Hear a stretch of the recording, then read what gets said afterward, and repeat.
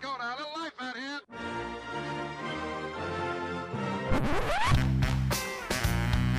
What the hell's going on out here? It's a lot of fun. Keep it fun. Hello everybody, welcome to the UK Packers podcast as usual. I'm your host, that's DDD NFL on Twitter, and of course follow the group at UK Packers on Facebook and yada yada yada. It's scheduled release day, so there's going to be a bit of podcast activity, but I kind of wanted to get ahead of the curve because it's going to be pretty busy here at UK Packers HQ. Here's the rundown. Here's the lowdown on how it all goes on. So the schedule gets released, then I jump into a meeting, plans, the battle room. I tried to make it sound dramatic in my head there and nothing came out of my mouth. So me and Ben sit down from Touchdown Trips and we kind of look at various dates, pricing to make sure, it's going to be a great trip as usual.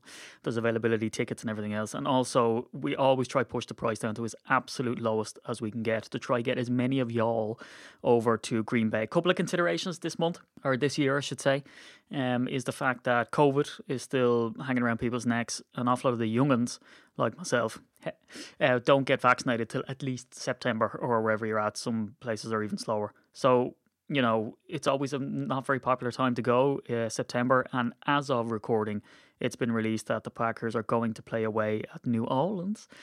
So really, we're not into the stage, I don't think, yet to do away games. We have done them and facilitated them, but we like bringing people to Lambeau and getting them to see the Mecca. So that's where we'll be going again. So that's where our heads are usually at. So plan of action. Schedule will be released tonight or early in the morning over here, and we will then jump and try finalise a number of probably different options, and then I'll discuss with Ben which one makes sense, as in the price point, the lowest price, which is more popular of a game, more action-packed of a game and everything else. Every game in Lambeau, by the way, is always good. And once we have that locked down, I will send out an email and it'll be all over socials, so make sure you follow at UK Packers on like Twitter, Facebook, whatever, and ideally get on and be a subscriber to the podcast would be great, but also to the newsletter, because that's where all of the detail will come out. So usually the process is that I'll put a page on the website with all of the details and also Touchdown Trips and Ben's details so that you can contact Ben directly to book. It's usually a landing page at Ben's website because it's so popular of a trip, is that we get our own page on his website. That's usually how it goes. So look, an awful lot of questions start flying in around this time of year. You know, what game is it? How do you pick the game? Can I go to different games? And all that kind of stuff. All those questions will be answered. But an awful lot of the questions are around, you know, can I go on my own? Do you facilitate, you know, people who are on their own? What's it like? So with that being said, I did a fantastic podcast with a guy called Rob Hogan, who's a fellow Irishman. I didn't know him before the trip at all. I spoke to him briefly, which I can do. I can give you my number. Scary. And I'll bring you up and we can talk about it, which is what I did with Rob before, because he had a couple of concerns because he was going on his own. So what I did is after the Lambeau trip, I dragged Rob into the podcast studio and literally fired questions at him as to what his experience was like coming over on his own, the sort of trepidation he had doing that, and the fact that he didn't know anybody and all this kind of thing, and how he got on over there, what he thought the trip was like, and him summing it up at the end. So if you're in the same boat, you want to come over, your partner isn't too fussed about it, or is, but they don't know what's involved, well then by all means, listen into this podcast that's coming up. So the plan for the rest of the week is to work out those details. I might jump on and do a podcast even as early as tomorrow, run through that schedule, run through what the initial thoughts are. But again, do stay tuned to all the socials. Anyway, without further ado, this is a podcast that was recorded in November 2019, I think. So if you want to see what a trip is like from the viewpoint of a person who was going on their own for the first time and didn't know anybody, well then you're in for a treat. Anyway, speak to you soon. Here it is. Meet the fan.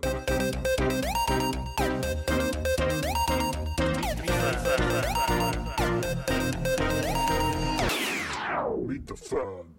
Well, the novelty hasn't worn off from being able to play the sting, hear the sting, and then talk to the person without having to pretend that we can't hear it, because everyone has to have kind of an Oscar before I go and invite them on the podcast, because they have to be good at acting. Not the point. Will the novelty wear off on that thing, and will I stop mentioning it? No, probably not. So my next guest, and again, it's kind of a co-host. It's Meet the Fan, but it's not really. And this is a guy that, we became blood brothers. We bonded well. And anybody listening to the podcast from here on out who likes Irish accents is about to have an absolute eargasm. For the people that can't understand Irish accents, they're going to have their translator out. This is a man by the name of Rob Hogan, and he was an absolute hit on our Green Bay Packers tour. Rob, buddy, what's going on?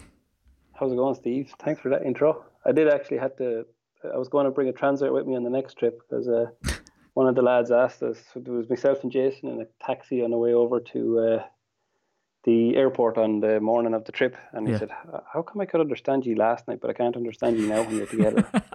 It's the slurred speech after a few spotted cow. It's amazing. We're really playing into the stereotype now, aren't we? I'll just have, you know what, I haven't got an Irish music sting, but I'll add it in after. I mean, you can have a right old jig. I was going to say to you, we should, you know, because there was a guy, and I was going to mention him by name, but I'm never too sure about if people want to admit that they like the podcast. And I was going to say to him, he loved the Packers limericks, and I was going to task you, Rob, with coming up with a Packers limerick. But I just think that's too Irish. And did you get that in Green? Yeah, but we can't spring that on someone. But did you get that in America? People go, "I love your Irish brogue." Did you get that? Oh, all the time. Yeah, absolutely. Yeah, there was one woman sitting in front of me, and she said, "Could you just keep talking, please?" As she derobed. I said, "Threatening me to say in particular." She says, "No, just keep talking." I used to get that at the UK Packers meetups, which we're having a lot of this year, by the way, which I still have to try organise a meetup for Glasgow. People keep asking me, is the Glasgow meetup going ahead? The short answer is, I've no idea, because I'm trying to organise venues and they keep turning me away. Before Jesus was a babby. But Rob, there's a reason why we've so many paddies on the Packers Paddy podcast here. It's because you kind of stood out to me as obviously a great talker, a guy with a lot of stories. So I just think, you know, what better person to have on? Because the thing is have we been missing for I say a week, but it's actually 2 weeks. Yes, it's because I was sick as a dog getting back from the trip. And do you know what? It wasn't the drink, because it was actually the most healthiest I've ever been over there. I don't drink a whole lot and people find that hard to believe. But the spotted cow, it must be the hops or the atmosphere, or maybe just the copious amounts drunk, that I just break through that pain barrier. You know, like the kind of lactic acid thing when you're doing a marathon. If you can break through, you can carry on. I feel like I got to that stage with drink over there, so it was great. So it was fine. I don't know what it was. It was the flying or something when I got back. I was dying. And not to be one I think it was the jet lag more so than... Yeah. I don't know. You're the same. The Miller Lite, I think, was the same. Myself and a few of the guys had Miller Lite all weekend, and it just seemed to dissolve nicely rather than end up with a headache. Yeah, I don't know. It just becomes part of us, and it gives us a healthy glow.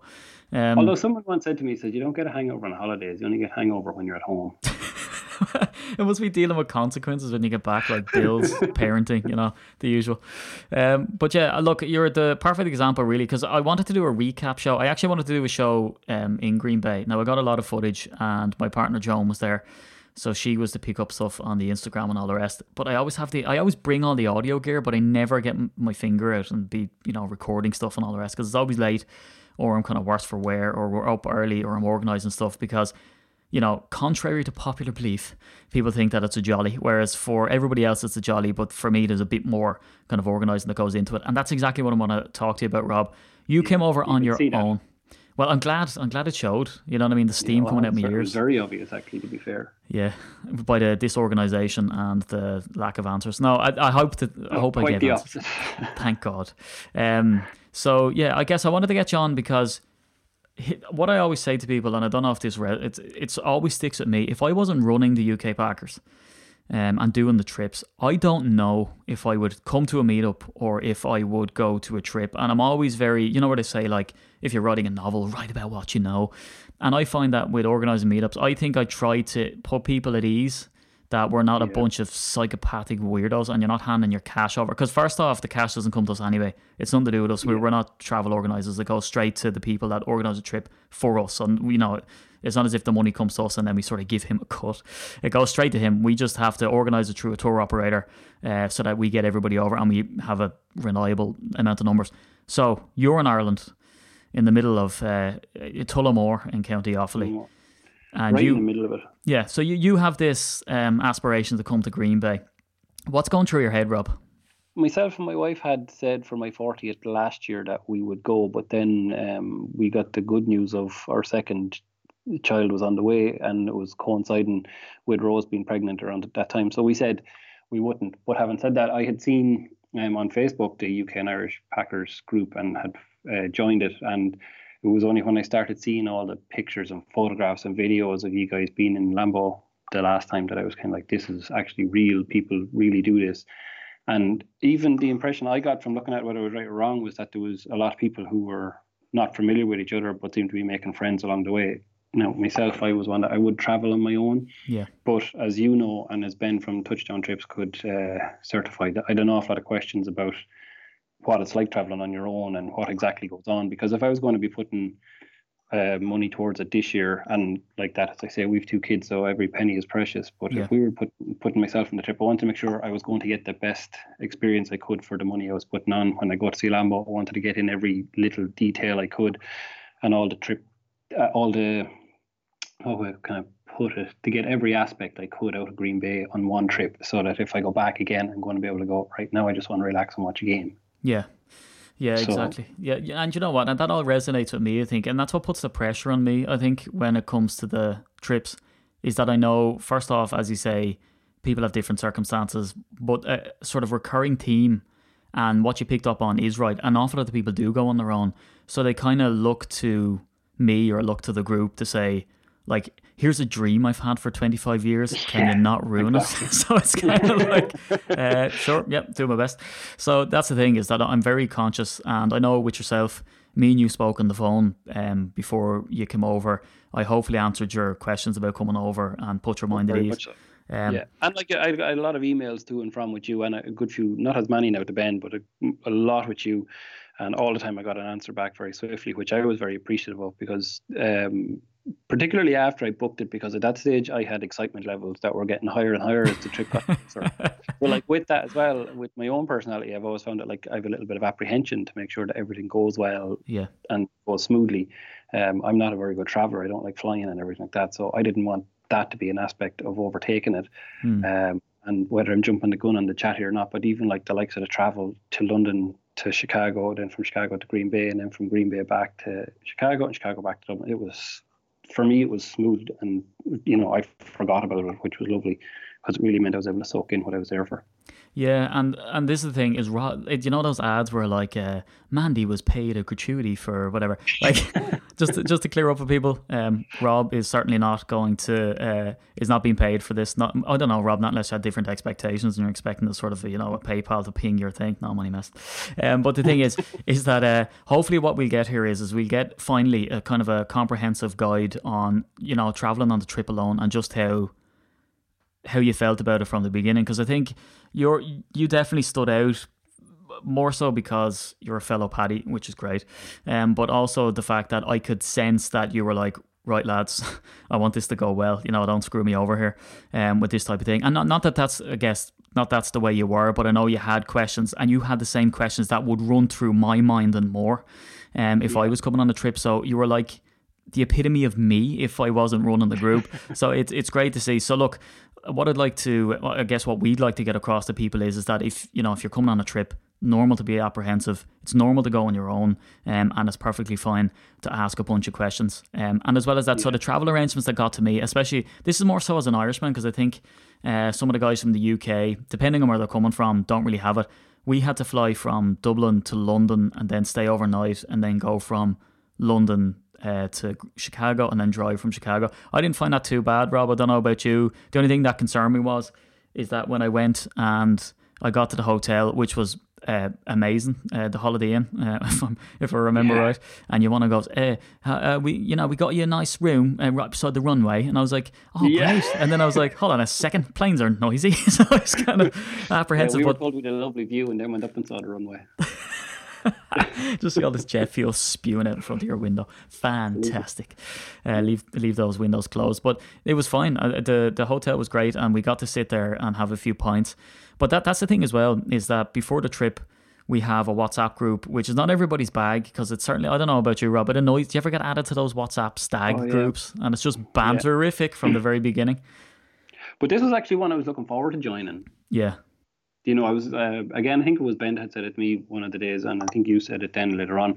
So I was waiting for the WhatsApp group to be added, because I just wanted to, at least then, I knew then you could kind of throw out more questions, and You'd always be one or two who'll jump in right at the start of it and say people that had been there before. So you could kind of, I don't know whether latch on to them is probably the right term or not, but you could just read it, scroll through, see what people were recommended to do and so on. Yeah. And there was actually one lovely moment I found when we were sitting in the hotel in London, myself and one of the lads from the UK, we were sitting chatting, and then another Irish guy, Jason, came along as well. And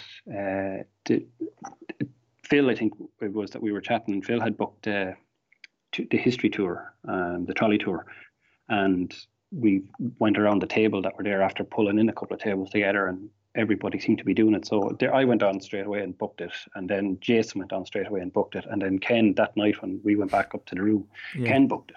Yeah. So it was just a case of, oh, cool, you're going and you're going and you're going. And these were like 4 people that I had only met that day, and in Jason's case, only a couple of minutes earlier. So it was just, I felt straight away like, yeah, this is a trip and a group you want to be with, because everyone was kind of saying, come on, you have to come on this one and we should do that. And there was a real sense of unity there as well. And even the simple things like getting an Uber, it seemed to be went through the WhatsApp then. Someone had put up, I'm in the lobby, is anyone coming to Green Bay or going down to the stadium and whatever, because I'm calling an Uber in 5 minutes or have one booked or whatever. So there was that real community and looking after each other's sense of the weekend as well. See, that's what I like. And I don't know whether I don't think it's an Irish thing, because I know the Paddies, like, we've always been, I don't know, we go to a foreign country and then we go, oh, there's a lad in an Irish jersey, and then we become best friends forever. It's always that kind of way. And I think it is a British thing as well. Like, we kind of all click together, but I don't even think it's that. It's really odd. I think it's a mixture of, it's like what they say, when you're in secondary school or high school and you go and you're kind of lumped in with a bunch of lads to become your best mates. But it's kind of when you go on to college, and I know it's different in Ireland because we have the whole GA thing. It doesn't really exist in Wicklow. That's something that only an Irish listener will get. But because we don't really bond over it. Well, we bond over misery and not being good. But it's just like-minded people, and I think that's what happens on these tours too. Is that I'd love to be able to take credit for it and say, oh, well, it's just impeccable organisation. But the thing is, I think if you're going to come on one of these trips, especially if you're going to come solo, I think you're more open. And maybe you can answer this better than I can. You're more open to wanting to do things with people, and everyone kind of clubs together. And we all love the Packers. We all have. Look, I don't know about you, and again, maybe it's an Irish thing that we can just talk a mile a minute, which people don't know from the podcast. But I find that you're never short of anything to talk about, because I know you had, 2 beautiful little kids, a devoted wife, and then on my side of things, it's nearly identical. The only thing is we have different genders of children. But apart from that, we could go back and forward on it. And you had an awful lot in common with my partner, but then some of the lads had kids and all of that type of stuff. But if all of that fails and some of the guys don't have kids and all that kind of stuff, you always have Packers or football or NFL in general or sport or music. Or like, it's amazing that there's never anything short to talk about. I don't know if you felt the same. You could bounce from person to person and never have an awkward silence. Absolutely, yeah. And I mean, I felt like I got to know everybody on the trip on the same level, if you know what I mean. I didn't feel like I was anyway more connected to one above the other by the time we came home.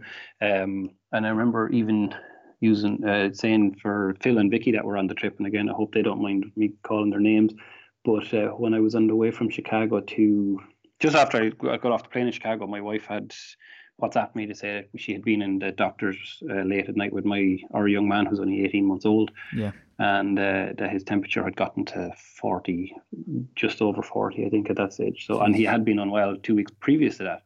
And so I had to say to Rose, look, I'm leaving the airport now, and we'll be at the hotel in 3 or 4 hours, so I'll catch up with you then. But I was very anxious. But Phil stepped in, and I'm sure Vicky was nudging him along the way as well, and just said, here, Rob, we've loads of data tethered to my phone. You'll have WhatsApp the whole way, so if there's any change or if you want to just check in. And I just thought that was one of the nicest things, on trips or on holidays or whatever. It was one of the nice things that's anyone's ever done for myself, because it would have been 3 or 4 hours of pure worry and anxious and waiting to get to the hotel to be able to see how our little man was doing.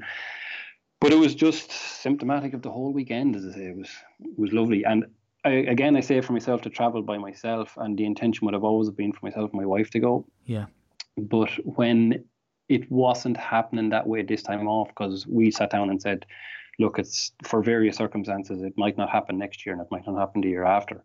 So Rose said to me, Rob, you just go on your own. And there was a little part of me, and I've said this to Rose, so I don't mind saying it in the podcast, there's a little part of me going, okay, well, for my first time, I'm quite happy to go on my own, because for one, you know you're either going to meet like-minded people or adults, or else you can kind of set your own agenda and go and do whatever you wanted yourself, so as to make sure you get the best experience you want out of it.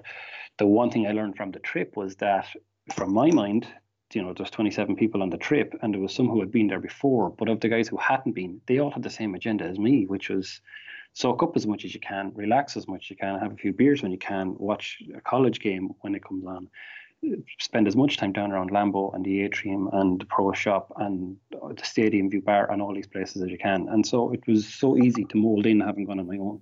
Yeah, because I find that as well, because Joan, more frequently comes to some stuff with me, and I'm sure Rose is the same. The ladies can fit in. There's other girls that come on the trips, and I guess we can stress that from the outset as well. I mean, there was Phil and Vicky. There was other couples there as well, and there was the usual Jill and Charlotte, who always come over as well, and they always, they're kind of, I don't know, they're Packer, they're part of the furniture here in UK Packers, I guess, and they know their stuff. They don't play them in fantasy either; they're a nightmare, and they kill you every time. It's great to have them there as well. So if anyone's sort of apprehensive about bringing the partners, but there is an element, I think, that especially if your partner's not super invested, and is a massive fan, like say Jill and Charlotte, is that you don't have to, but to be I don't know, for me anyway, to feel like you're a good partner. There's an element of babysitting there, I guess, to go, this is Rose, and you kind of shove her out in front of people and say, that's the story. And you might find that a game, you might explain stuff or, give them the nuance. Now, Joan was there with me this year, and there is an element of that, and I enjoy doing it. But for some people, like you say, if this is going to be the trip that you've been waiting for 20, 30 years, you're probably better off soaking it in to a certain degree, depending on what type of holiday you want. But I think that's important anyway to discuss at the start, and I think you've given a good depiction of how you felt. Let's get to the trip. You've been to the States before, right? So the Americanisms and the weirdness that is America to an Irishman wasn't out of the blue for you, right? This is all stuff that you've seen before. Yeah, although having said that, I was trying to describe it to one of my friends on a text the other day, and I was saying that Green Bay is the most unique atmosphere of an American's, and I'm using quote marks here even though you can't see it, but it's to call it a city. Like Tullamore has, I don't know, a quarter of the amount of people at Green Bay, and Tullamore's not even close to being a city. Yeah, it's the most unique vibe and most unique atmosphere. It has everything about it. Has small town until Sunday of game day. It's nuts, isn't it? I mean, to see everybody go around in the Packers gear really struck me, especially if anyone's lucky enough to go a couple of days before, stay a couple of days after. The buzz of the game obviously dies down, but people's lifestyle remains the same. There's Packers everything. There's babies with Packer stuff on them. I mean, it's like Green Bay just got sick. I'll tell you what, it'd be something else to be the merch guy who sells Packers gear, because to see the amount of money that's draped on people, and we'll get to the Pro Shop now soon, Rob, but that stuff is not cheap. Dear Jesus Christ. But like you say, because people say that to me as well. They're like, oh, why Green Bay, or what do you find unique about Green Bay? Like what you say, it's parallels to Ireland in the sense that it's really green. It's a dairy state. They're big into their farming. They kind of have that like open door policy. For instance, we stayed with friends that we'd met the year prior, Anne and Mike Duchesne, which are just amazing people. We went out on the Fox River in Green Bay, the bay itself, on a goddamn boat. I mean, it's that type of stuff. And there was another guy, Nigel, so he was staying with friends as well. So friends that he'd met, a couple of years prior, he kept in contact, and all of a sudden he's in their spare room. So Hotel J Green Bay is where you stayed. Did you find that central enough for you to be able to get around? And what did you do using that as a base? Were you able to Uber around the place? And what did you see around Green Bay that wasn't Lambeau Field?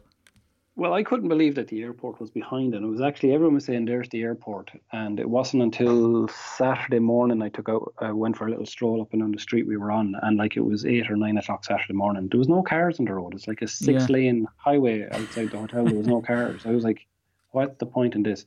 And then it was only walking up past McDonald's that I said, there's the airport. That's it's smaller than Southampton Airport from what I could see. Yeah. And the first drive in was, I just videotaped it actually to show it to friends here at home, because I wanted to show them how small town it is, but yet I don't mean small town in a bad way. It's so picturesque and pretty and everything. Yeah.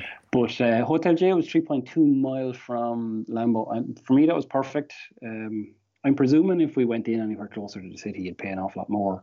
And yet, like an Uber was 5 minutes. We never waited more than 2 minutes for an Uber. Yeah. And with the dynamic of the group, you were never on your own in an Uber, bar you wanted to be.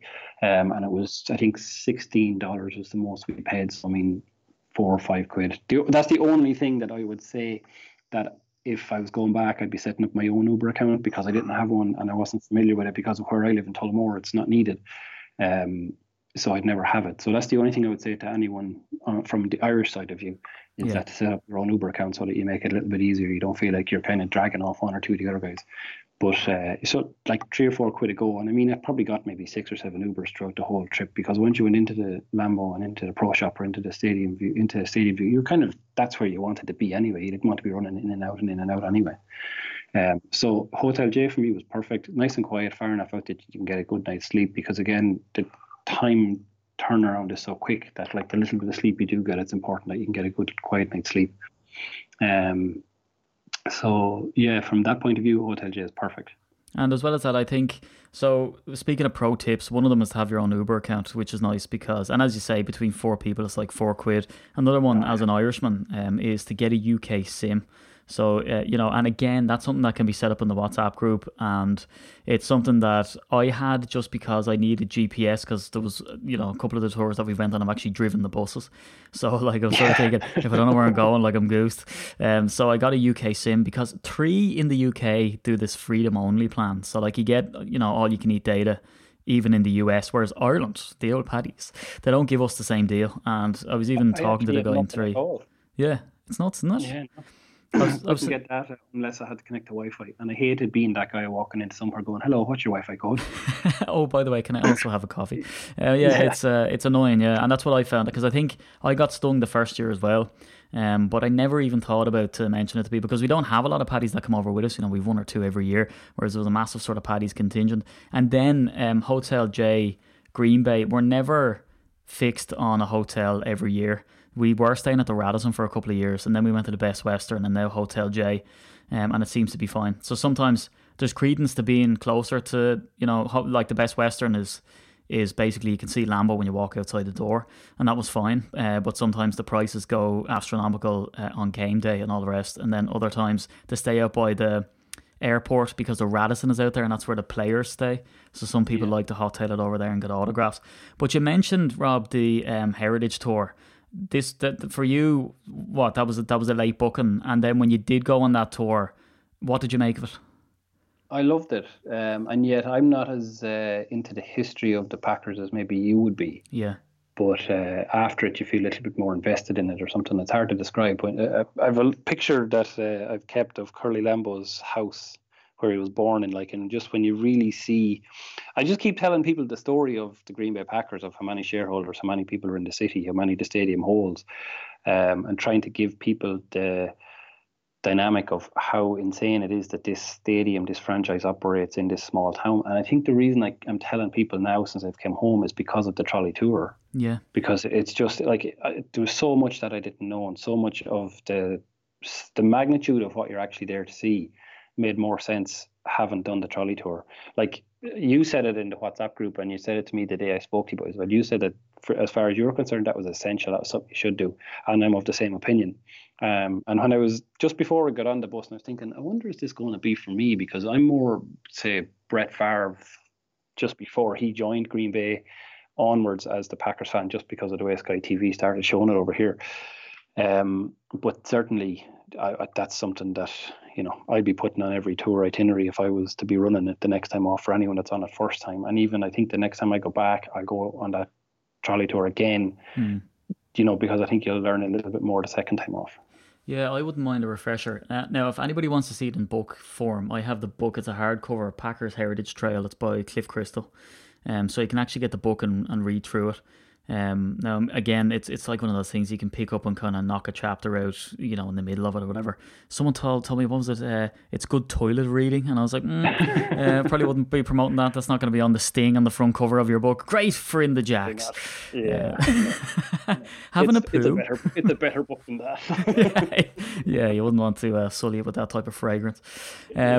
But yeah, I found that great as well. And I don't know, you see, I wasn't sure whether it was because you know yourself, you can have a good tour guide, a bad tour guide. But the thing is like you say, I'm a massive history buff anyway. You know, going back to Roman history, archaeology, all the way through medieval times. I'll literally pick up Pompeii, pick up any history book, and I'll just get lost in it. And it's really acquired taste. Because I know when we do the 1919 raffle where we have merch items, like we could have Demarius Randall, and that would, you know, the slots would sell out for that within 10 minutes, even though he was a bit of a shite hawk. And then we could have someone, you know, Jerry Kramer. Now, Jerry Kramer was quite good, but say Paul Hornung, which I'd be like, or Horning, I'd be like, oh geez, I'd jump all over that if I wasn't running it. But then it's slower to sell, so you never really know what sort of, you know, pushes people's buttons. Yeah. But I found a Heritage Trail brilliant. What else stands out to you that wasn't game day-esque for you? Or does anything stand out that you're kind of like, this is not something they tell you about, but this is something that I feel you should know that is a great attraction in Green Bay? Be it stadium view or be it some sort of something else that's more formal, you know, a place to eat. Is there anything that kind of stands out in your head to say, do you know what, you wouldn't think of it, but here's what you need to do? The one thing I was saying to Rose this evening was that, again, whether it was just naivety on my part, was that I was unaware that almost everywhere around the stadium is a sports bar. Yeah. I found that weird. I suppose I'm at the age where I go in to have a quiet pint. And you don't have quiet pints in Green Bay because everybody wants to talk about the game. This was on Friday when we went over. We went into, is it Hinterland, the brewery as well? That's good and loud, and it's hopping at 6 o'clock in the evening, Green Bay time. That was one thing that I found, and when I say weird, I mean it in a good way, because everything is just bursting with life the minute you get over there. I don't know, I think when I got to I remember getting out with the Uber on the Friday evening when we got to the pro shop, and I remember just saying to myself, okay, just slow down. So kind of let the evening and the next few days unfold themselves in front of me. Because I think we did it all with the stadium tour, with the trolley tour. Everything was placed perfectly. Yeah. And I'm still undecided as to whether I'd like to have done the stadium tour on the Saturday or the Monday, but the only thing is, doing it on the Monday, it meant that it was quieter around the area that we were in. So I think that would have made it a little bit easier for us. Like, all the tour guides were so good. All the tour guides were amazing. They couldn't help you enough. They couldn't get enough pictures taken either with you or for you. It's hard to describe the welcome. That's one thing that you'll never actually get to understand until you're there. Everything about it was just so unique. Some of it was so big, and yet some of it was so intimate. Yeah. See, it's great hearing this coming from you, because I do feel like I have a different perspective with being involved in running the group. Because because what's great for me is, and I don't know if people want this insight, is that I'll be standing there, and then all of a sudden someone from the group will smack me and say, Steve, there's a guy called Dave at the fence. He wants to talk to you. And I go, okay. And then I'd go over and it'd be at Dave Cushionface 79 or whatever on Twitter. And he'll have spotted that we're there. He'll see the videos and he wants to come over and say, hey. So then I'll be chatting to him, and it's amazing. And like, one of the guys this year was Mike Karts. He's a listener to the podcast, and I knew in advance that he was going to be around. And we were at the tailgate, and he came down to the tailgate with his brother and friends and family members and all the rest.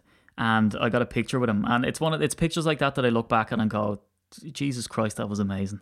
Because it was just some guy I would have never met in my whole life, different part of the world, but sat there, and I could have spoke to him and his posse, let's call them, for forever. Because it's just like you say, it's the warm welcome that you just can't fathom. And even we went walking around. We came out of the tailgate, didn't we? A bunch of paddies, and we walked around the normal tailgate.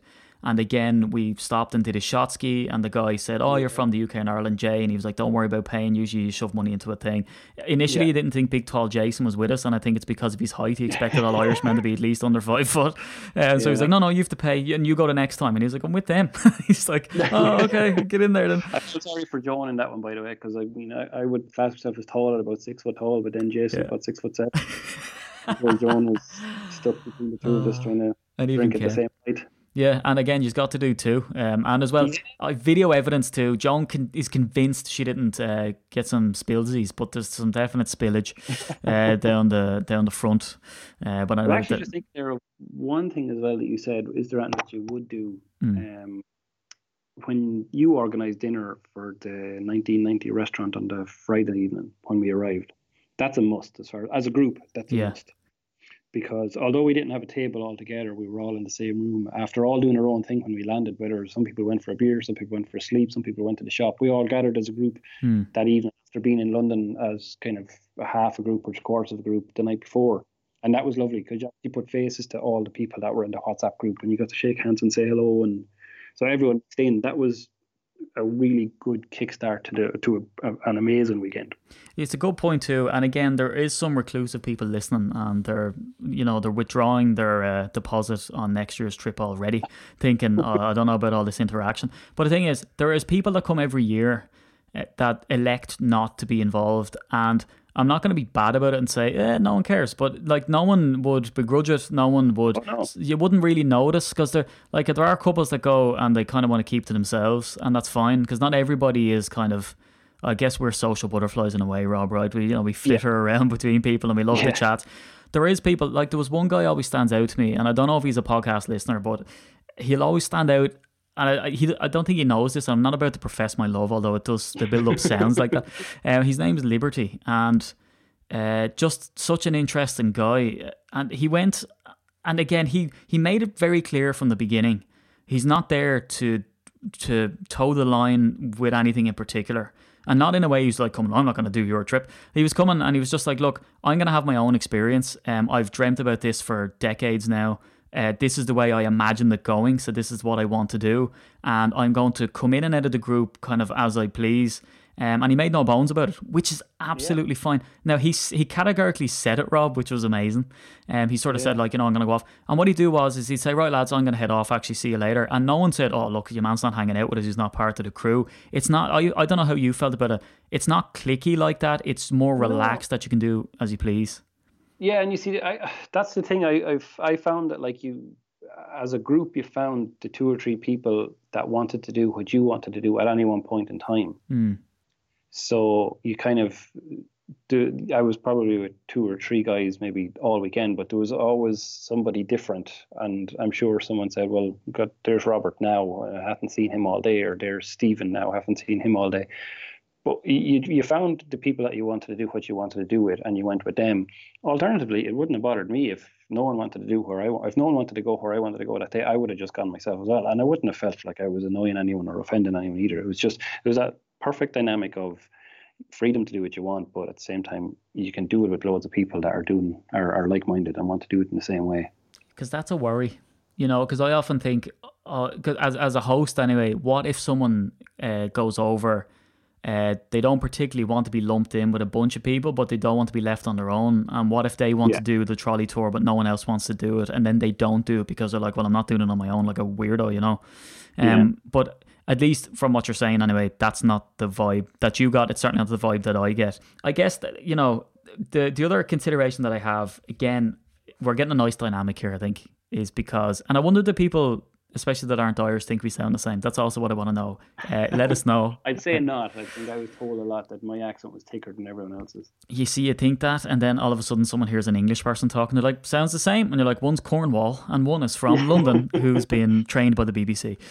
So you see, this is the thing. I'll go off on a tangent then about accents, and we start cracking a few gags and I forget where the hell I am. So that's the thing. You mentioned it there about the stadium tour. So there's the trolley tour, which is going around on that bus, and then it's the stadium tour, which is actually going into Lambeau Field, being brought around the suites. What I find weird about the Lambeau tour, and I don't know if this strikes you, but it strikes me every year, this what happens, I can choose and to elect to do the tour before the game or after the game. We've done it both. And what I find is that game day, I find, now again, I want to hear what you feel about it. I find that game day is more impactful if you if you don't break the light down into the stadium and see all the people sit there. I would find that the stadium tour might take away from seeing Lambeau in all its glory, because you're seeing an empty stadium with no game day life. I don't know, Rob, how do you feel about it? Would you have preferred to do the tour and been okay to see empty seats, or would you have preferred to do it as we did it, where go to the game and then go on the Sunday and then Monday morning do the stadium tour? Any preference? I'm still undecided because I haven't had it say both ways yet. And I think I had it in my head we were going to do it on the Saturday. Yeah. The flip side of it was when I was in around the atrium on the Saturday and I seen the amount of people that were there, I was a little bit like, oh God, I'm glad I'm not doing a tour today because there's too many people around for comfort. Even going in out of the pro shop, having been there on the Friday, I was picking my moments going out of the pro shop on the Saturday because of the amount of people that were around. And it wasn't that it was congestion, a compound congestion. It was just I felt a little bit more intimate on the Monday. So from the crowd point of view, definitely I preferred it on the Monday. The other side of it was I was expecting to be a little bit more, be it, I don't know, choked up or emotional when I saw Lambeau the first time, regardless whether it was on game day or whether it was on the stadium tour, simply because it wasn't something that I thought I'd get to do for a long time. And a long time ago, I probably thought I'd never get to see it. So when I did walk out, and I was in a seat on my own, and I went into the stadium on my own. So when I did actually walk out and see Lambeau in the sunshine with the players warming up and all the seats filling up around me, I certainly had it was kind of one of those, wow, look where I am moments. And the hairs are standing on the back of my neck and whatever. And certainly at that stage, I was glad that I was doing it with an atmosphere around me and not an empty feeling of an echo. Yeah.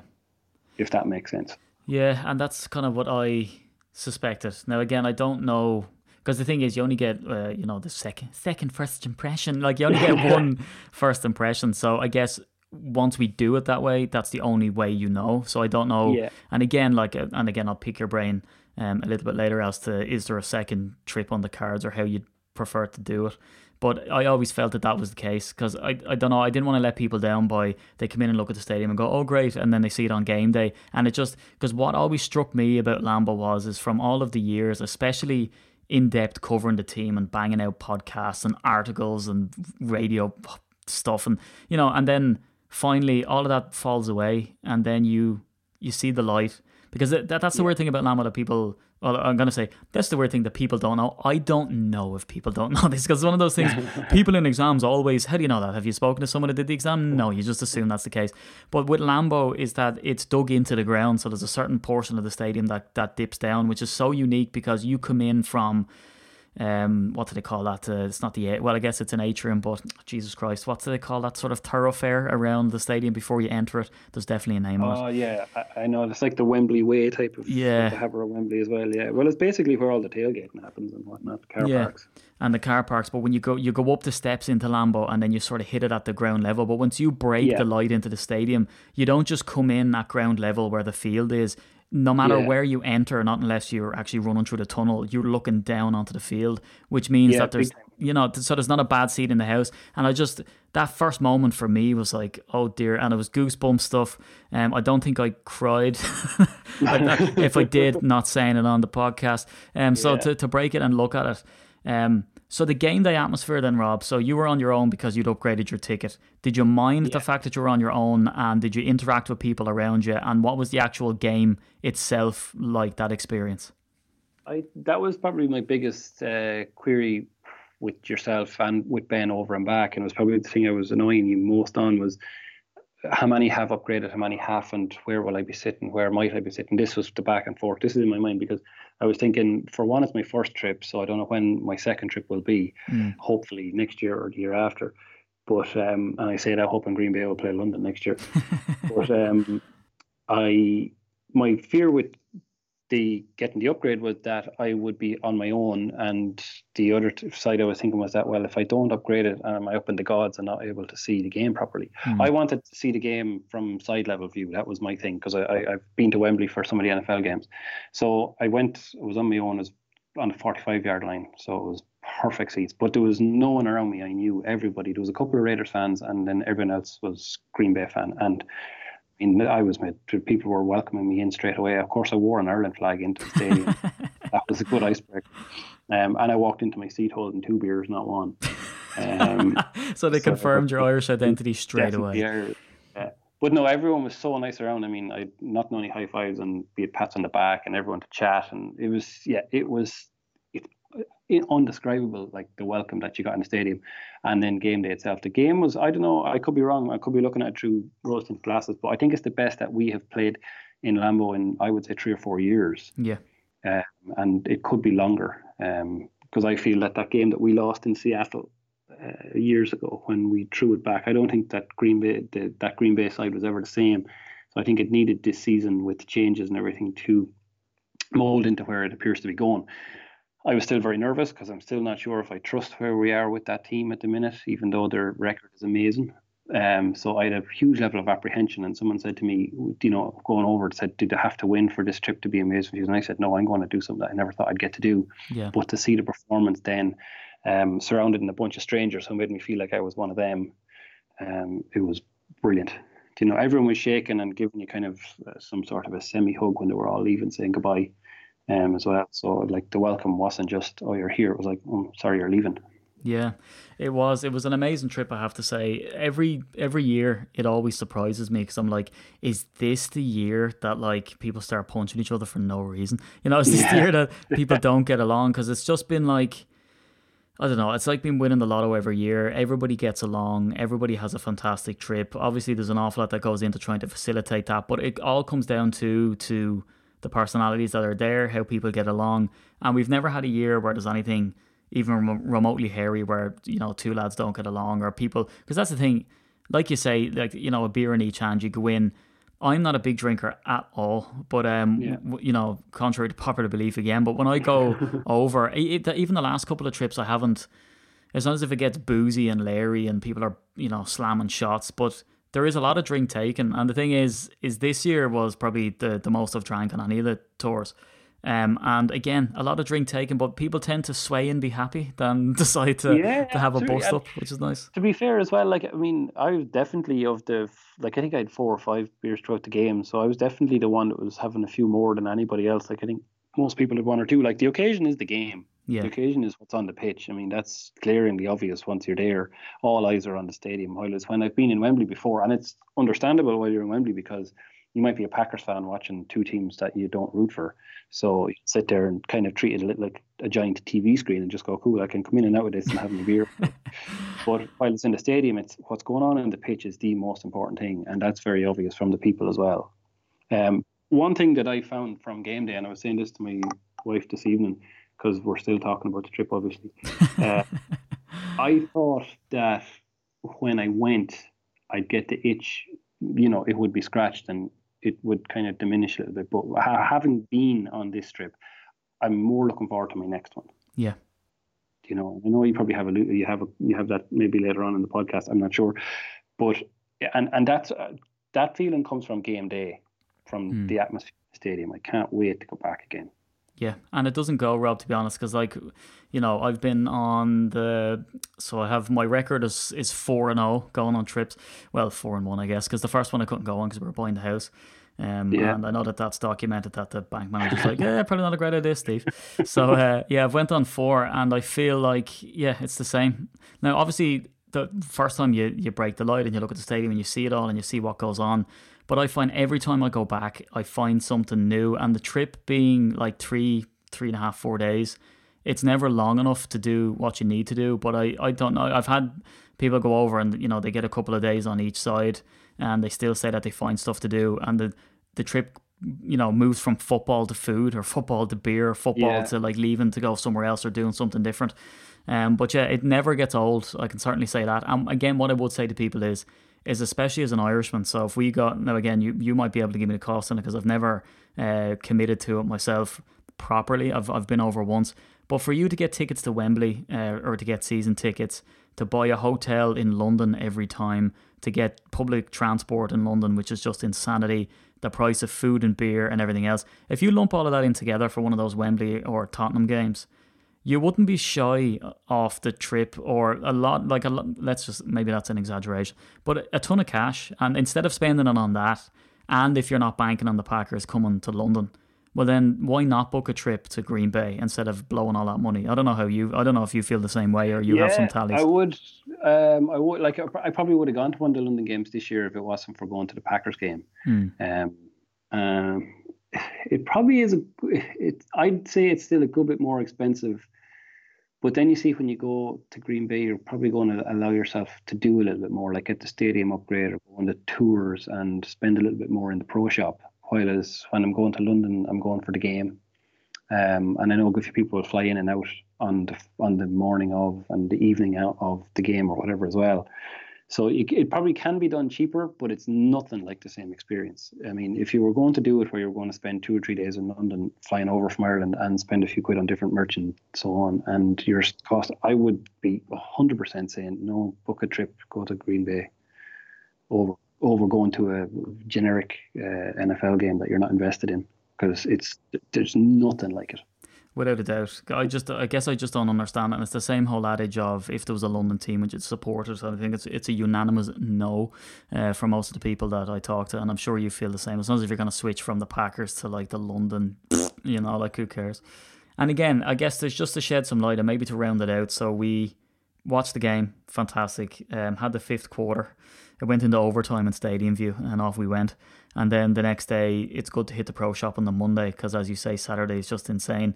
And of course, so there was stuff behind the scenes to have Mark Murphy come down and meet us. And again, he's the president of a multi-billion-dollar company, team. And off he goes, and he was out of the building, so he couldn't meet us. So anyway, he eventually came down. He had other engagements, so he came down and chatted to us. And I don't know how you felt about that, Rob. I always like meeting him because I think he's totally non-BS. He's still got that Irish streak of say it how it is, and all the rest. So it was nice for him to be able to give us some insights that you don't get anywhere else. And the media will spin you a certain thing, especially in the States, whereas we were to hear from the horse's mouth. And I just find him very enlightening every time I talk to him.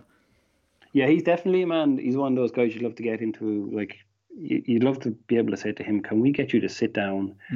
Here's, coffee, whatever.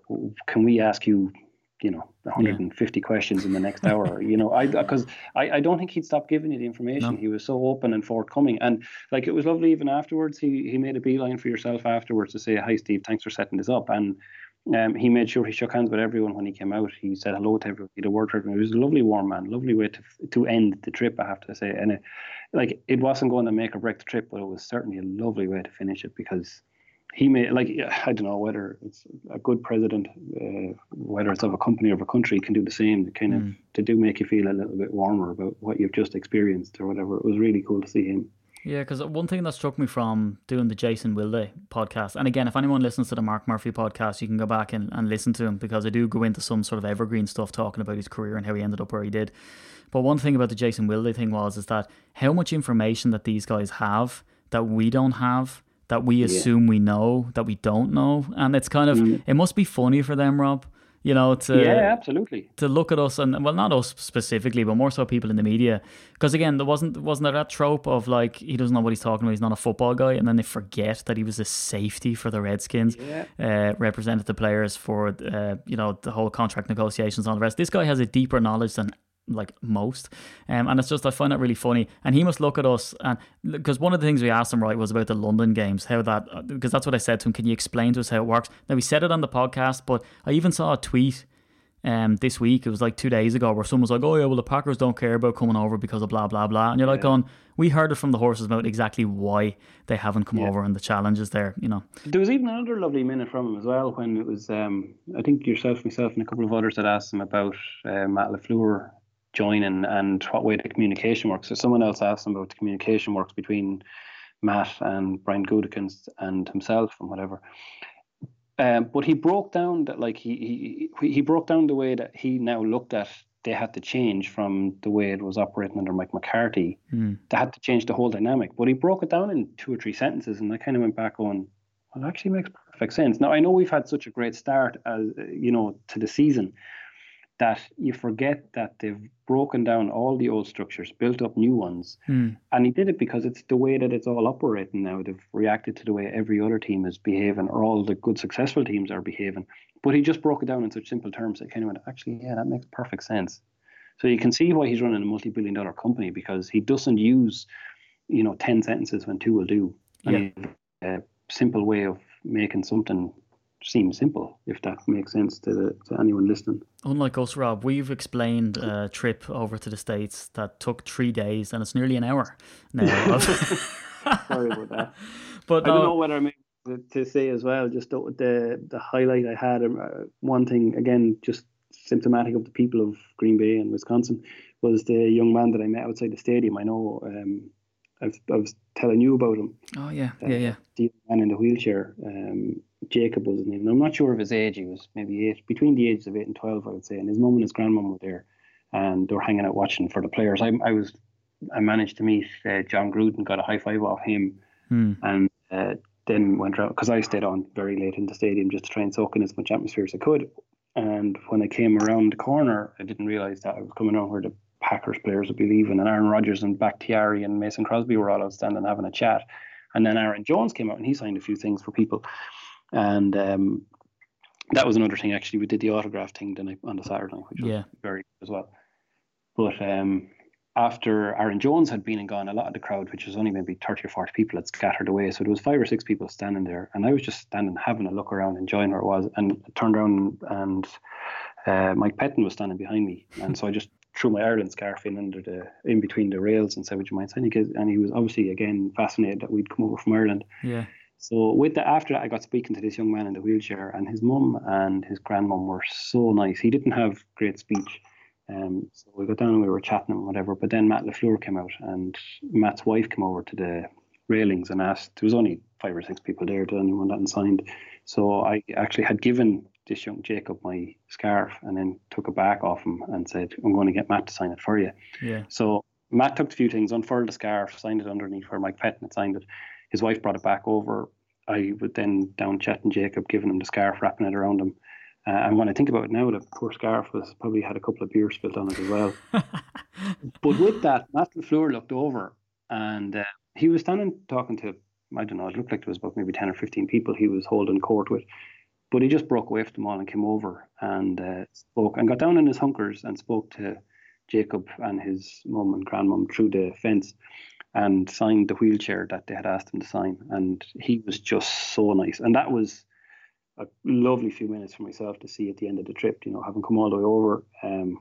Just, again, meet 3 lovely people, Jacob and his mum and his grandmum, and then to see the way Matt LaFleur reacted to him as well. It was lovely. That was a really good end to what was an amazing day on the Sunday. And it goes to show as well, Rob, ever in a million years could you even invent that story? You know what I mean? Could you imagine that happening before you went? No, not a fear of it. And he signed my Aaron Rodgers jersey, and it's one I want to put in a frame, and corny as this is going to sound, but I don't want to put it in the frame because it was the Green Bay head coach, but it was because of the few minutes that kind of wrapped around that experience of getting the sign. Yeah. And that was kind of everything that was the trip for myself. Everything was encapsulated in those few minutes there. The friendliness of the people, the warm-up, the locals, and then just the way that the team seems to be part of the community as well, that they didn't seem above reproach to come over and have a chat with people at the fence and sign what they needed to sign. But when they saw something particularly special, they recognised it and came over and, just embraced what they could see around them. It was lovely. Well, I don't think we can say anymore. I think that sort of encapsulates exactly what the whole trip was about. Meeting new people, having new experiences, being blindsided by stuff that you wouldn't have even expected. You kind of see the itinerary and you go, great dinner before, head out, get the autograph session on the Saturday game, and that's it. But then it's the little bits in between that you do be shocked by. We haven't even gone on about how overwhelming the pro shop is, but I think with the length of this episode and by how in depth it was, I think this nearly needs to be warranted as being the 2019 trip special to sort of recap exactly what we did, and especially coming from your perspective. I think whatever about me waffling on, I think to come from your perspective and how you felt about it was great, and for all of the Americans who like her Irish brogue, there's a bit of brogues in there for you as well. Which I still feel like I've left out quite a lot, I will say as well. Yeah, it's mad. Yeah, I feel like I could have a billion other questions that I want to sort of pick your brain on. But again, if anyone likes the sound of Rob's voice, Rob, where can people get you online? Are you a big social media buff? I'm not really, no, to be honest with you. I don't even know what my Twitter name is. There you go. I mean, this is how pure Rob is on this thing. He's not even in it for self-promotion. But if you like his brogue, maybe, Rob, you can come on and we can break down some analysis on a couple of these podcasts and do some pre- and post-game analysis. How does that sound? Yeah, absolutely. I'd love it. If there's any chance to get to talk about the Packers, we'll do so. There you go. So if anyone wants to hear people now, for some Americans we sound the same, but you can just pretend it's me doing a podcast on my own, and we won't even reveal that the reason Rob doesn't have social media is because me and Rob are the same person, and it's just me doing a funny voice. So I guess that's going to wrap up the episode, let's say. But Mr. Rob Hogan, it was great having you on, buddy, and we'll speak to you soon. Thanks a million for having me on, and for all the guys that were on the trip, thanks for the hospitality. I can't wait to meet you all again. Go Pack Go.